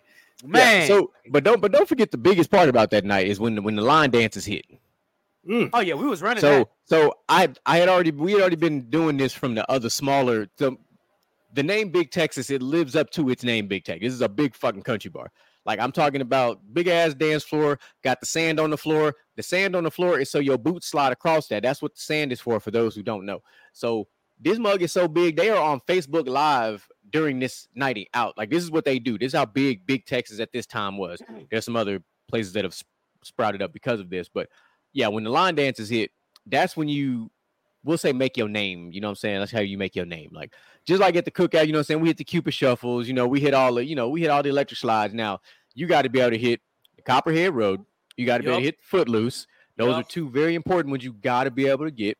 And you got to be able to hit Boot, Scoot, and Boogie. Those are like the trifecta. Those are the trio. You must know all three of these to get down with the get down at the country bar.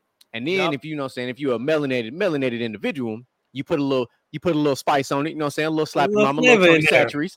And they be like, they just be enamored with how you put that little extra little oomph into it.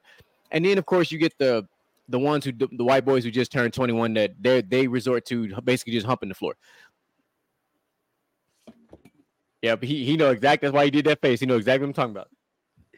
Facts. Because I say that to say this. That leads into the honorable mention number 4. Because he said that was a great night. But we also had one of the most epic nights because we notoriously would shut down these two country spots. 100%. We would shut them down. We started at one and finished at the other, or we started at the other and finished at the other. This was always the rotation. So this so happened to be the very last night this one particular place called the Electric Cowboy was going to be open. And we was like, oh, no. We got it. Yeah, that's what I'm saying. Dollar Crown and Downs, you already knew what it was. So we was like, nah, we got to go shut that one down. So we started off at the Shoot, formerly known as Floozies, for my old Baytonians who know what's up. So we turned up. The Shoot is great. We was like, man, what time are we going to the Cowboy? I think we left there at probably 10:30? Yeah, because we went early that day. Yeah, we talking about a 15-minute drive up the road. It ain't far. So we go over to the Cowboy. The Cowboy is on fire. I mean, is hot, is people everywhere. And we talked about the Caucasian brothers humping the floor. The reason that's important is This is a key part of this whole story. So we get to the Cowboy and they say, yeah, it's Dollar Crown and Downs. It's the last night. So we take turns. Everybody buys around because it's 5 of us that night. It was me, you, Taylor, Joseph, and who the fuck else we brought? We brought somebody else with us that night. My boy Ant came with us. No, my boy Anthony came with us. Anthony. Yeah. My boy Anthony came with us. Yeah. So everybody was taking turns, saying, hey, you tell me I can get a Dollar Crown and Down. We're going to crown it down and up all night. So the DJ is killing it. Like he's got a perfect mix of the country with the hip hop. Like, I mean, it's that kind of night. So we get to the dance floor and this dance floor is on fire. I mean, it's like the ratio of females to males in this particular instance was probably 3-1 easy. Yep. Like easy 3-1. It was packed because ladies getting free. So We love a club where ladies tell get in. a friend to tell a friend, so friends bring friends, and all the friends pull up at the same time. So all of a sudden, we get to the not the downside. This is probably the peak of the night, and we had just came off the dance floor. We had just finished doing the boost scooting boogie, and we thinking, all right, cool, we got a little break, get some water, get a couple drinks. No, the DJ was like, nah, fuck that. So this man drops Genuine Pony on us at the country bar. Yeah, we was like, hold on. So me and Mike was like, hold on, now they fucking with us a little bit. So this group of this pack of wolves, aka this pack of women that was gravitating towards us, pulled us back onto the dance floor. And of course, you know what goes on when the Genuine Pony song comes on. There's only one type of dance that goes on. There ain't no other type. So the forbidden we dance. resort to. Yes, it is definitely the forbidden movements in public. So we proceed to do this, up, got, cats leaned up against the rails, all this type of shit like that. And out of nowhere, here comes these three about 6 foot 1, tall, skinny country boys. Just, normal, what you would see at any old country boy. They start doing this country version of a Pretty Ricky grinding on the floor. And the whole vibe, we was just like, what the fuck is we looking at right now? We in the middle of the forbidden dance, but then you see this shit here, this damn clown show going on, and you're like, bro, really? All this opposite sex in here, and you and the floor want to get intimate. Okay. Oh my gosh, that is crazy. I mean, honestly, I love it though, because that just shows like you guys don't need to be, the typical, club going folks and, out on that. Like you guys can go to it, like really go to any place and turn it up and be the life, not only be the life of the party, but have the time of your life. Right. And I think those memories and those relationships are always important, because it's crazy because you guys didn't go to school together. Right. Like you guys met up at summer camp and seen each other at summer camp every single summer. So it's just like genuine relationships like that, to the point where it's like you build a nice genuine relationship or a genuine friendship, and you're excited to see that person the next time, no matter when that is. It's like, dang, like when I'm gonna see my boy again, man. And then you see him and it's like, oh shoot, bro, I was just talking about you, dog. How you been? You know what I'm saying? Mm-hmm. And that only to just draw that in from childhood, because literally they, like, you guys, I don't know if you guys been here, welcome to the show, but these guys, they've known each other since single digits. Okay, all right, yeah. You feel me? And they still here, right? Two halves of Gentlemen's Talk, and they still here. So what I want to say is I commend you guys for having this lifelong relationship as friends and turning into brothers, right? But how does your childhood friendship, how does that translate to adulthood, right? Like you seeing them go off and have kids, and he's married now, and how does that kind of change the dynamic of you guys' relationship? Not a fucking bit. Yeah. No, I asked it for a reason. Because I want everybody to know this, right? I want everybody to know this, right? People can be lifelong friends. People can go through different paths of life. They can have kids. They can move away. They can not see each other for a few years or a few months or whatever the case may be. But guess what? When you have a genuine connection like these two guys have right here, nothing's going to keep them apart. Like they say, like DJ said, he can call GQ's sisters. He calls GQ's dad on Father's Day. Like that's the genuine connection that people seem to forget within friendship, bro. Like a lot, and that doesn't happen a lot. I can tell you, me personally, I can count on maybe one hand somebody I know from elementary school that I actually still talk to. So like just hearing that is really dope, and seeing that seeing how y'all connection flourished into something that's not only family oriented but business wise too, because now you guys have a podcast and you guys are doing major big things, and it's just great to see. So talk about that a little bit. Talk about how just collaborating and working together and that camaraderie and that brotherhood literally like brought you guys to where you guys are now. I mean, I think a lot of it lost in the shuffle a lot of the times with relationships, because I mean, if you go back and look at most relationships of people that have been together for a while, the shit normally breaks down over some kind of money or somebody sleeping with somebody's significant other. Yep, You know, money on normally some women. stuff. It's something and like I know, and this guy knows, but there's such a genuine love and respect. I would never, and he would never like that. We are two guys that would never do that to anybody, like in any of our friends. It's just kind of like it's a respect thing. So like if somebody's like, "Hey, Micah, I want a DJ," y'all need a bartender too, because I know a bartender. Hey, well, how much he's going to charge? He's going to charge this much an hour.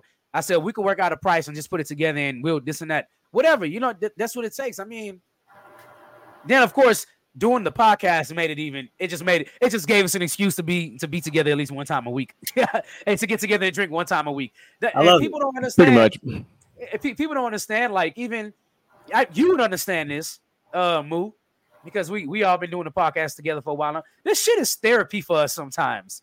Like I get off of work on Mondays and I can't wait to do basket to basket. I get off work on Wednesdays and can't wait to do gentleman's talk. I'm at work on Friday or Thursday. I'm like, well, not Thursday, because Thursday night, Zamora does her show after I get off. But on Friday, now that I keep the one AirPod in, I'm not supposed to, but you know, whatever. I can't. I'm on inside the hood. I wish I could comment more because Mel be whacking the hell out on that shit. But I'm coming for him too one of these days when I get off. But it's literally just respect. Like, I mean, it's literally we were raised by him included, both of us. We were raised by incredibly strong women. We both had this connection with him with his great grandma, and I'm pretty sure his grandmother too. Me with my grandma. I mean, we were raised so much alike. I grew up in kind of the hood, not really the hood, but kind of the hood. It was a lot of drugs and stuff out there, but I mean, it was like the street. It wasn't really the hood though. McNair is you would consider more the hood than Kings County is more. The cops ain't really coming over there to fuck with us, but that's where a lot of the drugs is. So, but still guilty by association, just because it was right on the other side of train tracks. Yeah, still guilty by association. So, ironically, you see, we connected by train tracks too, because I lived in Oak Position, which is on the other side of the train tracks, behind the high school I went to. So, I mean, lost in a lot of friendships is like he got married. Hey, I understand the first time. Yeah, I understand. Like, hey, there's no more of this. We gonna go out over and over again. That can't happen. But what can happen is like, hey, what you doing? All right, well, I'm gonna just pull up if you ain't doing nothing. Or hey, if you get a chance, pull up by me. You know what I'm saying? Like, it's just working. You know what I'm saying? If you want that relationship, you're gonna make it work. You know what I'm saying? So, I mean, that's my boy forever. I mean, I can call him right now and be like, look, I'm in a bind. I need to borrow $100. If he got it, I guarantee you he'll shoot it to me. He'd be like, all right, I got you. And in LXG, our favorite phrase, am I not my brother's keeper? So y'all try if y'all want to. Damn straight. There will be a bullet going in your ass behind that one. They are from Texas, which means you already know what's popping. Every I got a Texas ID myself, so I can tell you what's popping. It's some guns. yeah, I got a Texas ID myself. A few things from Texas. Don't set foot in this house. Yeah. Speaking of the big T, I'll be out there real soon. So you guys be on the lookout for your boy. Oh, through Texas again. I gotta come, handle some things and some logistics out there.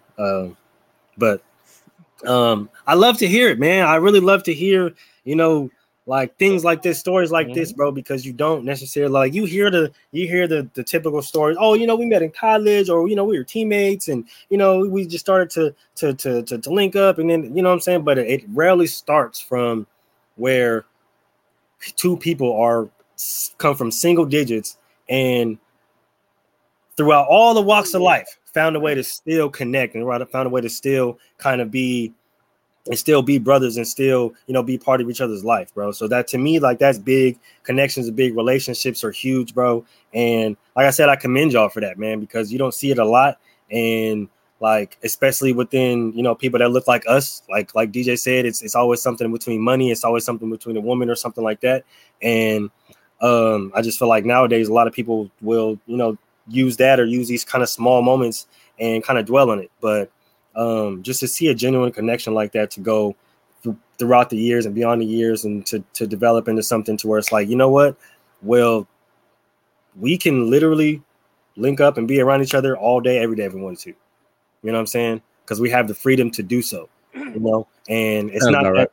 it's not that, it's not even that, it's not even that, like, it's not even like a need to, it's like I want to, like, this is my boy, right? Like, without, like, if I'm not connected with him, if I'm not talking to him, if I'm not checking up on him, if we not, you know what I'm saying, linking up every so once in a while, like, I'm starting to feel lost here, bro. You know what I'm saying? Like, hey, what you doing, dog? Nah, pull up, bro. Yeah, it's been like 3 weeks. I ain't seen you. I ain't heard from you, gang. I heard you. Yup. We're great. You feel me? So pull up. And we finna do this homework because we got 5th grade to study for. Stop playing with me. You know what I'm saying? So I love to hear that, bro, because you don't see that a lot, especially coming from single digits. Like, that is crazy, crazy, crazy, super, super rare, super, super rare. And especially to go into business together and experiencing like a podcast to where, you know, a lot of things can be taken out of context and misconstrued, and people can have different opinions and stuff like that. And y'all are still here rocking strong, you know, like that shows that shows brotherhood, that shows love. Like, that is this is what we should, everybody should strive for, right? So like I said, I commend y'all fellas for that, and I want to give y'all flowers and y'all applause because that is truly, truly big. I got one more honorable mention. I'm happy. Oh. I'm happy you said that because he knows exactly I where know I'm where. going. Yep. Oh hell, here we go. Okay, so Come on with it. So we before we got on from the sideline, we had our own podcast, obviously, Gentleman's Talk, and obviously now we're part of From the Sideline. I think this was last year. It was Thanksgiving. It was live on location. Right. So this was the Wednesday before Thanksgiving, right? Yep. This was pre-Thanksgiving at Pop's house. Okay, so Wednesday night we went over there and we did live on location. His dad was cooking out and things like that. I came over there, we were drinking and stuff. And we got to the point on the podcast where we comparing weight classes and are they important on the podcast, bruh. Hey. Yeah. We were both drunk at this point, a little bit drunk. I don't know if drunk is the word. We was just out of there. We was just feeling ourselves. Like, the whole argument was absolutely pointless because we were both right, but we were talking about the wrong thing. I was talking about weight classes in UFC, and he was talking about weight classes in boxing. And this is still an episode. If you go onto the Gentleman's Talk Spotify, it is the Gentleman's Talk live on location episode, and there is about a good 25-minute back and forth about fucking weight classes in UFC and boxing and why they matter and why they don't matter. And neither one of us was wrong. We were both correct. It's just we were having the wrong discussion. Oh my gosh, I'm crying over here. That is hilarious because I've had similar conversations with my brother. He lives in Atlanta. We'll get into that another time, but I've had similar conversations, right? And you know how like those conversations can turn up and go serious, a little bit back and forth, a little bit. And like, I'm gonna go ahead and ask the question that everybody wants to know. Mm-hmm. Have you guys ever sparred before? Y'all threw on the gloves and boxed one time for the one time? No. Ever thought about it? No, not really. I mean, like maybe he's like one day he's like, man, let's put on the gloves and let's just box for the hell of it. You know what I'm saying? Then yeah, I would do it, but as in like legitimately like fight each other, no. Oh yeah, no. The closest thing to sparring you'll ever catch with us is playing video games. Yeah, Mortal Kombat and Marvel vs. Capcom and Super Smash Bros. Like and playing Madden. Like those are in Soul Calibur. Those are or playing sports. You know, we did play flag. Yeah. We were on opposing flag football teams in college too. Like there was some that's the closest thing to sparring you'll ever get between the two of us. Oh man, I asked because me and my best friend, we had fought on my birthday one year, and it wasn't like a super serious fight, right? Like it wasn't crazy like that. But you know, best friends or you know, people who have known each other for a long time, they always have that crazy story. It's like, yeah, bro, like One time, man, we must have fought. Man, he must have did some crazy shit when he was drunk. Man, tripped over my grill one time, and man, I lost my shit because my shoelace was untied, and the left side of my earring was off, and I couldn't even find my right shoe. So I got mad at him, and he was mad because he tripped over the shoelace that I lost. So he got mad at me, and then we boxed, and then next thing you know, we laughed it out later because we knew he was drunk, and there wasn't even a shoelace, and he just tripped because he was clumsy. You know what I'm saying? So. There's always always kind of those funny, like, cause kind of funny, crazy stories or crazy coincidences. Like, y'all did what? Like, crazy, like I said, don't like. I mean, we are both very super competitive. You know what I'm saying? Like, if you put us on a basketball court, normally we end up on the same team. But if in the case that we end up on opposing teams, he's a better player than I am by far. It's not even close. But I mean. I'm a very good low post defender. So like, and I'm not going to back the hell down either.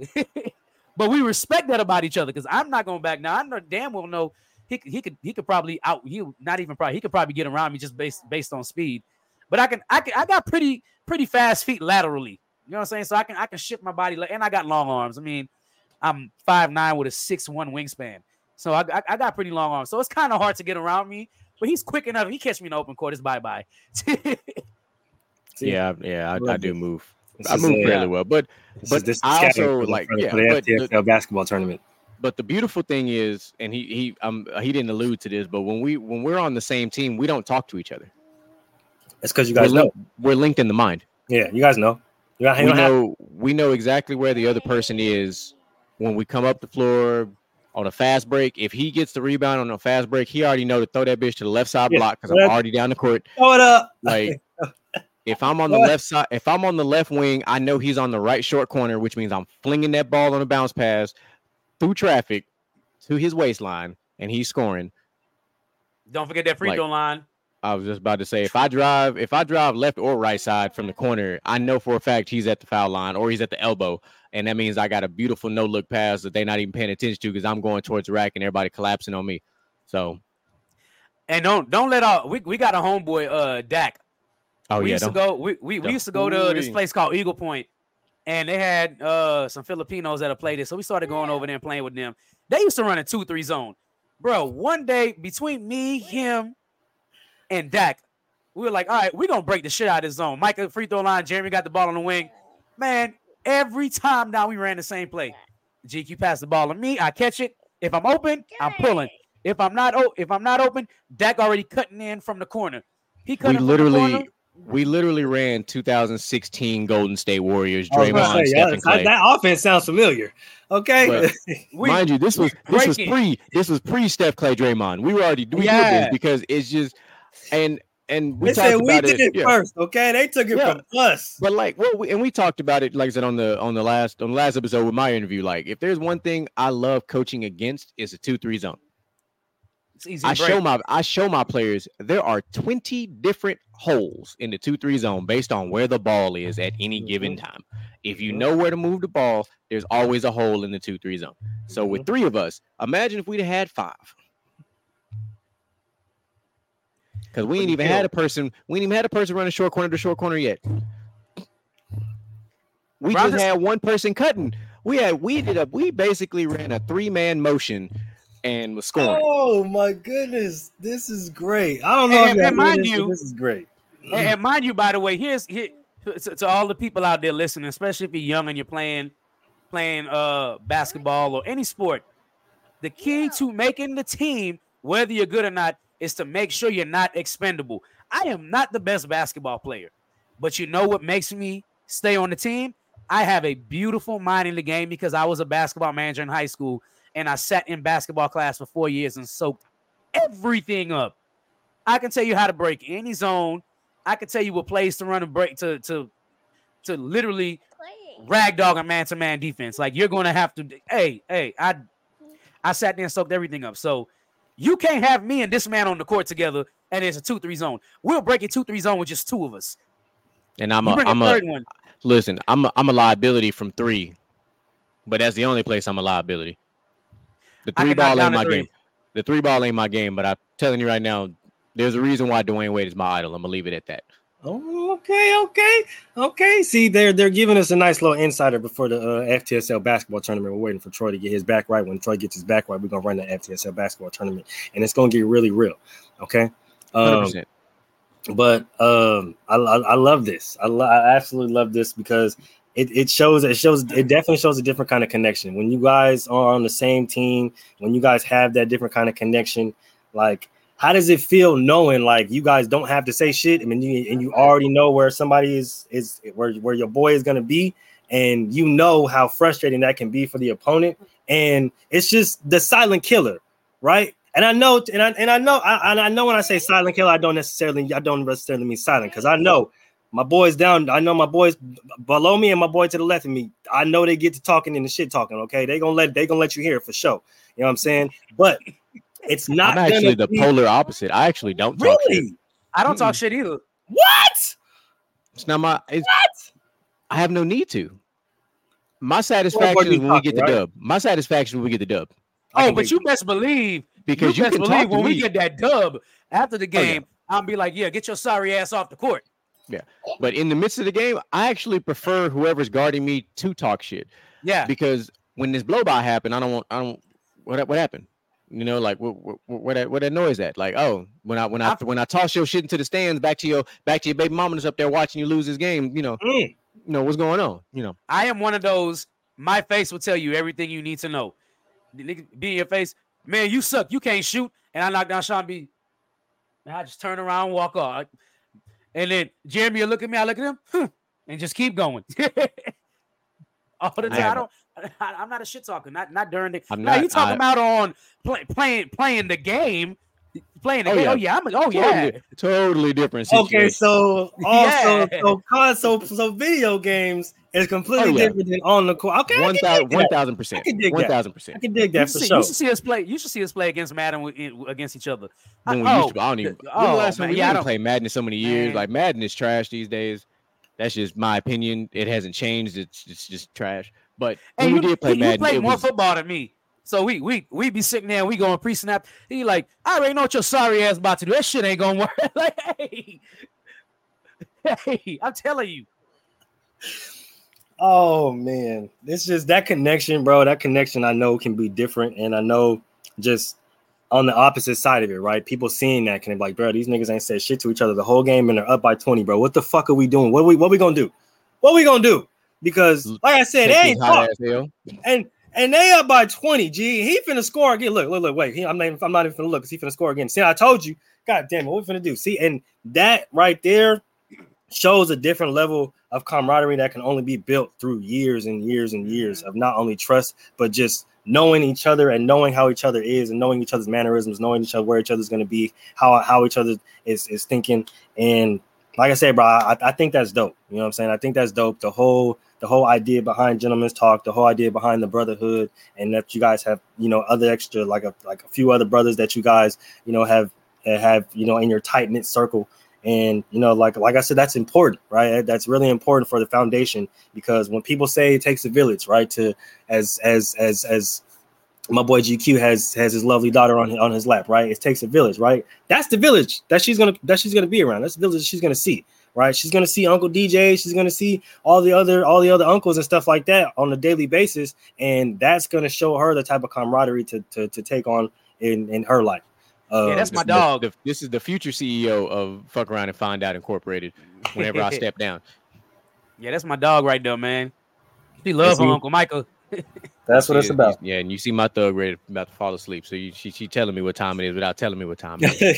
She's like, hey, daddy, you know what time it is. It's about that time. But we're gonna wrap this final chapter of the From the Sidelines Chronicles up. DJ Micah B, you got anything else you want to leave the people with? Any more hidden gems? Yeah, actually, for those of you that didn't know, yesterday was GQ's birthday. So my final thoughts. Happy birthday, my brother. Appreciate you. I spent my day driving around in Uncle Sam's free vehicle, and then went to Little Mama had our first dance class yesterday. So that's how I spent my birthday yesterday. Yeah, so, we love it. I took a couple. I took a couple of shots for you. Yeah, there's some pretty funny videos that I'll put that in the crew chat. Y'all see her She was the life of the party at dance class too. So she's taken after her daddy very well. All right, so I got a few rapid fire questions for you. You ready? Oh, okay. Yep. Let's go. Appreciate you, Troy. Favorite Caribbean food? Go. Roti. Okay. Favorite American food? Go.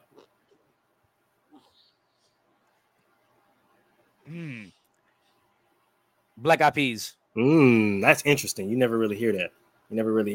All right, now this is going to be a Texas-based question. Are you ready? Yeah. You may both answer this. McDonald's or Whataburger? Whataburger. I figured you guys would say that. That's not even a real question. I figured you guys would say that. I'm not even gonna lie. I figured you guys would say that. All right. Favorite song to bust a move to? I like the way you move. There you go. This is how we do it. Oh, okay. Ooh, okay. Good one. I'm liking it. I'm liking the energy. Okay. Favorite soccer team? Manchester United. Man City. Okay. Most definitely. Favorite wrestler, past and present? Past, Stone Cold. Okay. Past, Dwayne Johnson, aka The Rock. Okay. Present. Ooh. Seth Rollins. Present, easy. Present, 100% Roman Reigns. Okay. The tribal chief, if you will. Keep it in the family then. All right. I like it. If you could pick one song to listen to for 24 hours, any genre, what would it be? That's easy for me. LL Cool J's Rock the Bells. I knew it. I would go with let me go with Before I Let Go, Frankie Beverly and Maze. Ooh, I like it. I like it a lot. That's all for me. I'm with it. So that's a phenomenal way to close out it. Y'all some good ass rapid questions. Y'all caught the Dynasty episode as well. So y'all know we got it coming up around the corner. So you are going to see some craziness coming down real soon. You will see the Dynasty draft live, which means you will also see the From the Sidelines Roundtable live, because it is gonna be live on Labor Day. Because ain't none of y'all working. Stop playing. Stop acting like you ain't. Stop acting like you working. You know you ain't motherfucking working. All right. I'm a government employee and I'm not working, so y'all ain't fucking working. So make sure y'all tune in. Tell a friend to tell a friend. Make sure y'all keep following us. The TikToks from this beautiful episode will be following quickly. Help us catch Inside the Huddle sooner rather than later. Trying to catch them by the time the season starts. Because by the time football season starts, we're going to have to work a little harder. But, if we can catch them in the preseason, the regular season can get real competitive.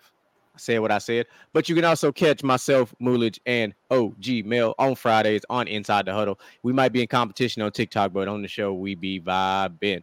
And, of course, coming to you live next week, per usual, Gentleman's Talk doing what Gentleman's Talk does best, bringing you another insane in the brain type of roundtable discussion. We may or may not have another round of 32 ready for you. You got to tune in and find out. Mr. Moolage, any last words?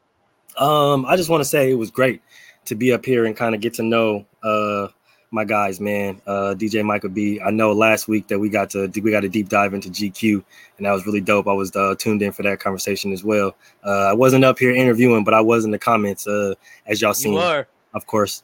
But it was really dope getting to know my boy DJ. And definitely look forward to this round table. As my boy GQ said, look out for us on Friday, because me, him, and Mel are going to be going up about a few things that we've seen on TikTok and a few things that's going on in the NFL season. Tomorrow, Zamara got her show, Player versus Team, so make sure you look out for that. She's starting to incorporate a lot more football stuff in there because football season is coming up, so make sure you're on the lookout for that. Follow all the taglines. Remember what they said, tell a friend to tell a friend. And we'll see you guys on Friday. Man of the hour, close us out. Well, as you know, I am your boy DJ Micah B. This is Gentleman's Talk from the Sideline Chronicles. We'll catch y'all next week, and we out.